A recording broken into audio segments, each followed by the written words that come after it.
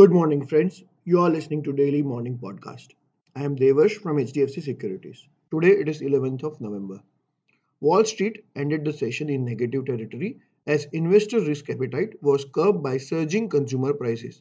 The US Consumer Price Index surged to 6.2% on annual basis, that is more than 3 times the Fed's goal of 2%, with gasoline leading the broad-based increase that added to signs that inflation could stay uncomfortably high well into 2022.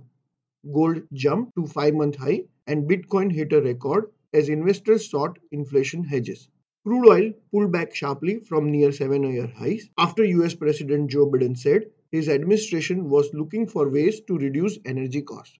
In India, the mutual fund SIP book continues to post healthy progress and was at 10,518 crore for the month compared to 10,351 crore in September.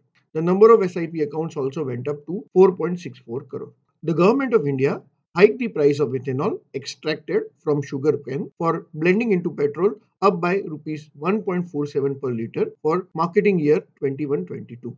Nifty closed almost flat for the second consecutive session. 18,113 on the upside is the resistance level to watch out for, while 17,836 is the support level to protect in the near term. That's all for the day. Investment in securities is subject to market risk. For detailed disclaimers, do visit our website www.hdfcsec.com. Thank you for listening in and have a profitable day ahead.